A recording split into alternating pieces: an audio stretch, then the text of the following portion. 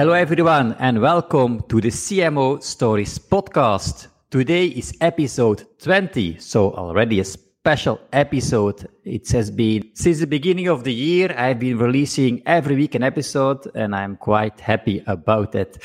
Today we have a guest from Quebec, again another time zone. Welcome Mathieu, or bonjour Mathieu.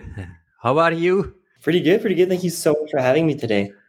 I'm happy that you accepted to be on my podcast. And let's just say a few words about Mathieu, my dear listeners.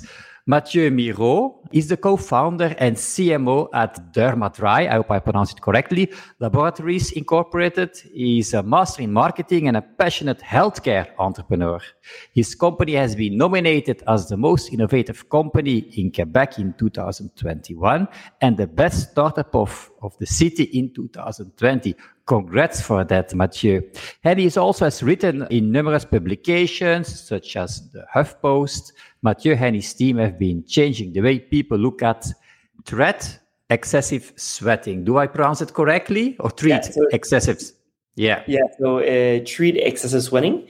And the medical term for that is called hyperhidrosis. Yeah, and you know what? When I read that, Mathieu, I am people call this the body type pitta. So this means that I'm directly hot. So sweating is something that I know. And so therefore I thought, that's interesting. Someone who can talk about marketing, but also about his business. So I'm really curious, what is your business about and why did you start that business? That's a great question. So the main reason why we started this business is because one of the co-founders, his name was Maxime, he suffered from excessive sweating himself. He had sweaty hands and sweaty feet, and it really took a toll over his life. He basically was always awkward when he was shaking hands. He was always afraid to go to people's homes because he knew he needed to take off his shoes, which for him, it was like a nightmare. And basically, he was a serial entrepreneur. He had numerous businesses before that. And probably he'll have numerous business in the future as well.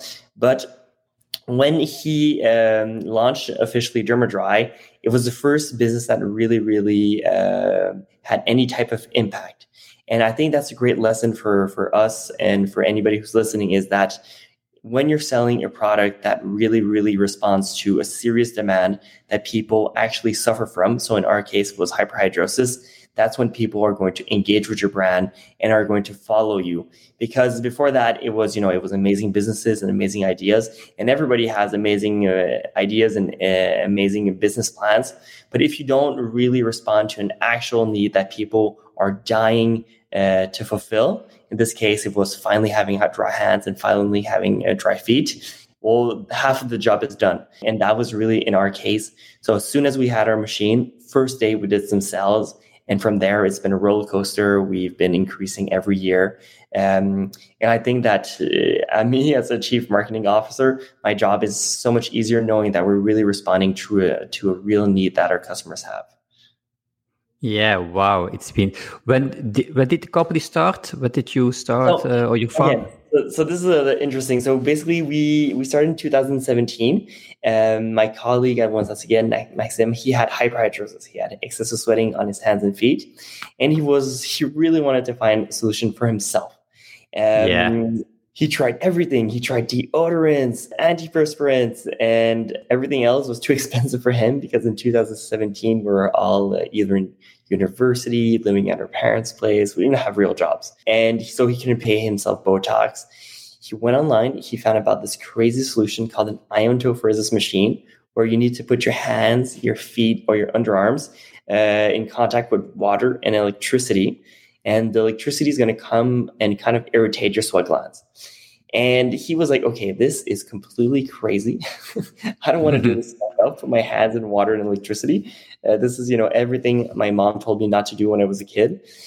So 1 year passed. He was still sweating. It was still taking a toll on his life. And he said, okay, iontophoresis. I tried everything. Let me try this. He went online. All the solutions that were available in the market were more than $1,000. Once again, he was still a student. Impossible to pay $1,000 for this. So he built his own iontophoresis machine at home with batteries, aluminum plaques, etc. And after a week, no more sweat. So for him, it was like, oh my God, it's a miracle. He would call people screaming almost on the phone, I can't believe this is happening to me. And when he told me the story, me and one of his close friends, we said, okay, we have a responsibility to make this machine as popular and as accessible as possible, because you've changed your life simply by using this machine, and it costs you $20, you know? So it was really, we said to ourselves, we have a responsibility, and also clearly we are responding to a real need that our customers were going to have. So we didn't know back then, we were kids, that this was a medical device, and that building a medical device is very tough. It takes some time. In 2017, we said to ourselves, in 6 months, we're going to be on the market. We're going to be selling our machine. And by 2020, we're going to be on a beach, retired in Belgium, eating some fries with some beers. It actually took us almost 3 years to have the machine on the market, because it is a medical device. You need to do lots of tests. You need to make sure that you have a lot of procedures. And in 2019, that's when we made our first sale, by the end of the year 2019. And yeah, it took us almost on the same day that we put the machine online on our Shopify store. We did our first sale, and it really comes to show that when you have a product that people are looking for a solution online. So we did our first sale via Google Ads. So somebody just typed, probably how to treat excessive sweating. We were the first solution up there. Boom, he clicked and he bought. So it makes that much easier when you are really solving a real life problem. Yeah. Instead of selling, that's what I always say, instead of selling a machine with features, you have a solution for a problem that people actually have, and they go look for that, and then they find you. But yeah, it took some time to have this first machine ready, even if you want to go fast. Also, it's healthcare, so things should really be okay, I guess. So if you think about this period or even recent past, what would have been the biggest challenge that you needed to overcome since the start of your company? So I would say there's numerous ones, and I would say that every day brings a new challenge. And years ago, if you would have told me all these challenges are going to be in front of you, I would have said I would never do it. It's too hard. Just let me have my 9 to 5. But just because we didn't know about all these challenges, I think that gave us like the naivety, the innocence, the childlike wonder to be willing to continue. So one of the first challenges, of course, was money. How do you go see your bank?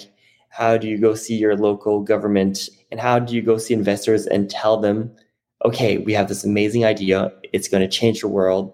Give us $1 million when you didn't do anything yet. So that was for us the biggest challenge, because when you are a medical device, of course, you need to have lots of money to build the machine, to get it certified, etc. So once again, we were just kids back then. We still are kids, and we just it was really all about in French it's called le syndrome de l'imposteur. So this how would you say imposter syndrome? Imposter syndrome? Yeah, exactly. Yeah. So trying to motivate ourselves and just like know in our heads we are going to make it, and just convince ourselves, having that attitude that when we would go see the banker, when we go see potential investors, have that, confidence, and make them believe in our mission, make them believe in our vision. So that at the beginning, of course, was a huge, huge obstacle. And after the obstacle that we still have today is how do you make popular a solution that seems so odd and seems like nothing you ever heard before. So you are going to treat your medical condition by putting your hands, feet, or underarms in water with electricity. And a lot of people think it's a scam. A lot of people think it's dangerous. A lot of people do not trust the solution because they have been promised a million times that finally this is the solution to treat their excessive sweating. So that is a very big obstacle, creating a trust factor towards our machine. And right now, I think this is the one that all entrepreneurs are living right now. It's the supply chain. The supply chain has never, I think in the history of the world, probably has never been such havoc. Shanghai has been closed for 2 months. It's the second biggest port in the world. And even though not a lot of our material comes from China, it's just, stepping stones. If Shanghai is blocked, they cannot ship something to our provider that they will ship to us. So it's just like, this is a huge problem that not only us, but every entrepreneur, I think, in the world is living through right now. Yeah, it's special times. We just had COVID, and now we have this kind of problems. So it's you think that you see the path before you when you are an entrepreneur, but it's never like that. You make your own path and things happen, and you need to sometimes also you get rejected, and then you need to be. I call it always reject. It's not rejection, it's redirection. But yes, some of the problems can really be big, and then you need to really find the right solutions. And if you think about since the beginning, of course, things are changing all the time.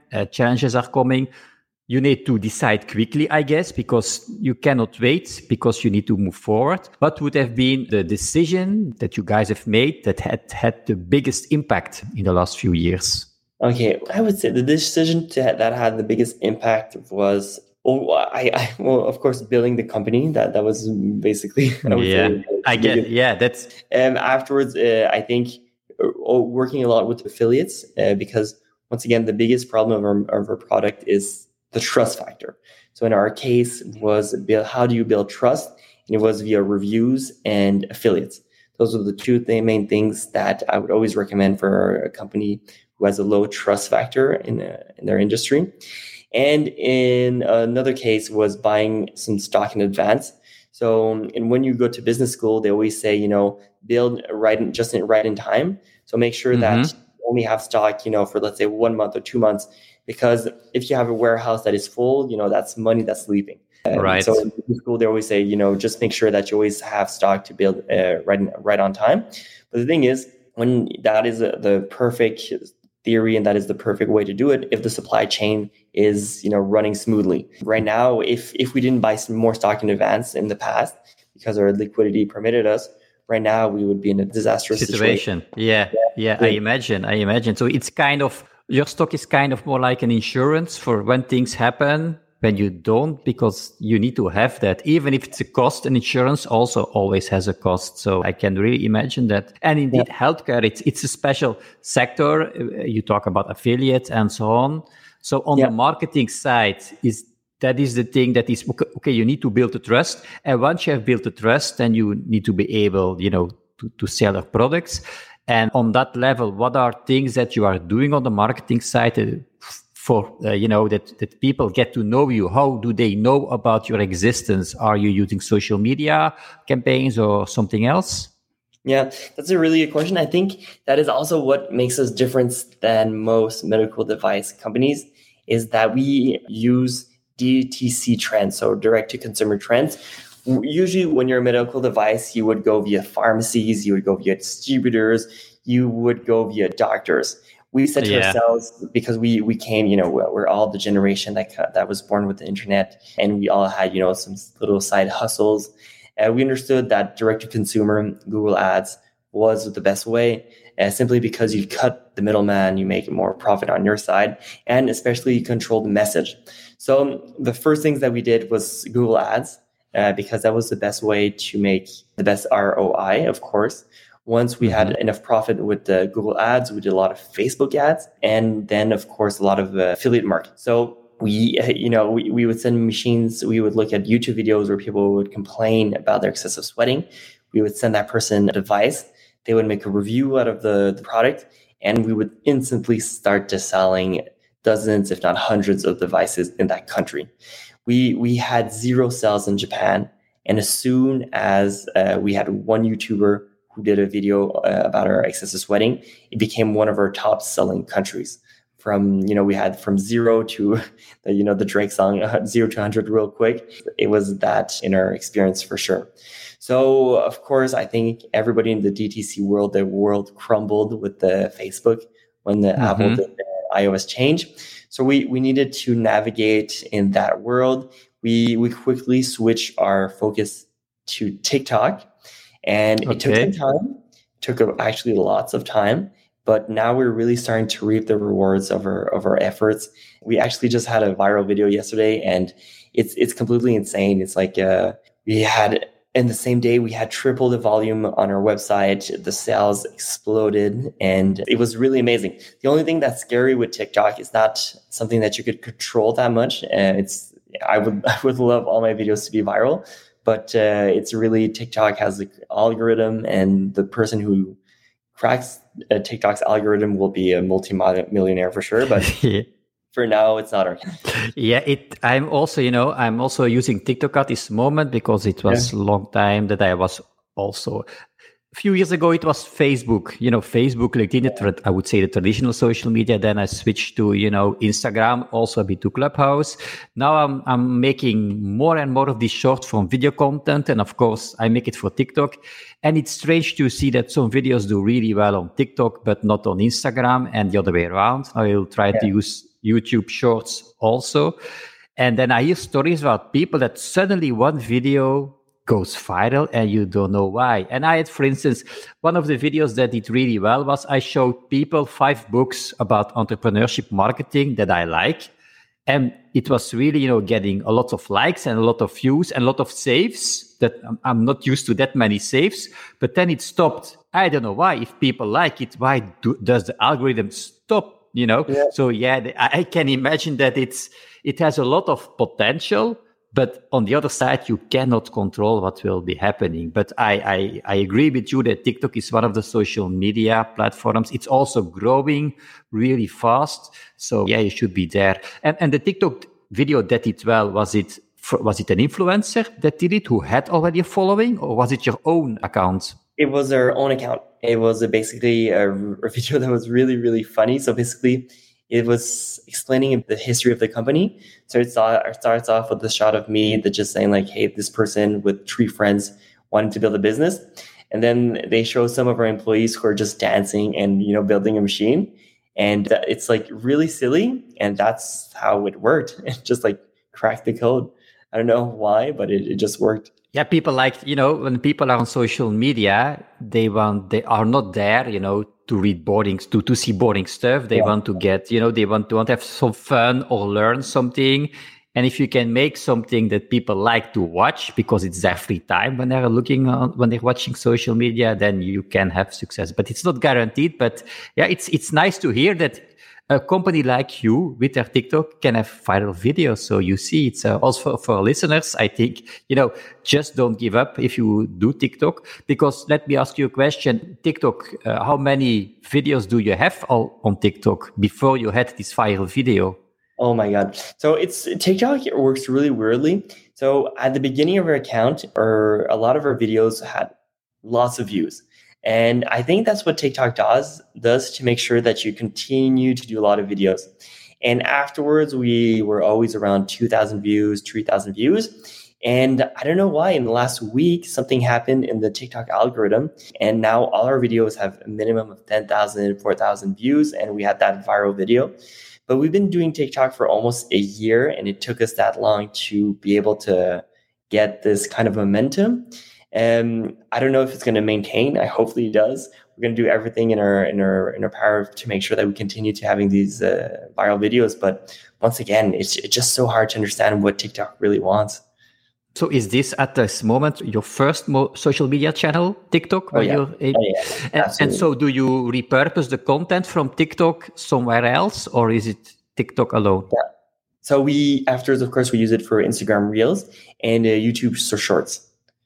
Okay. Yeah, that's also what I'm planning to do. So the idea of, I would say, repurposing is really useful because it can be really efficient and see what works and what doesn't work, and you can see the differences. Yeah, that's why I also want to try out YouTube Shorts because I already have the videos. The same thing with my podcast, which we find everywhere on every app, but it's not yet on YouTube. It will be on YouTube because I've heard that, I was not aware of that, but the place where people that want to listen to a podcast, where they go the most is YouTube, actually. So I wasn't aware of that. So interesting to know. And you yourself, are you active on LinkedIn or on Instagram or on other platforms for yourself or for your business?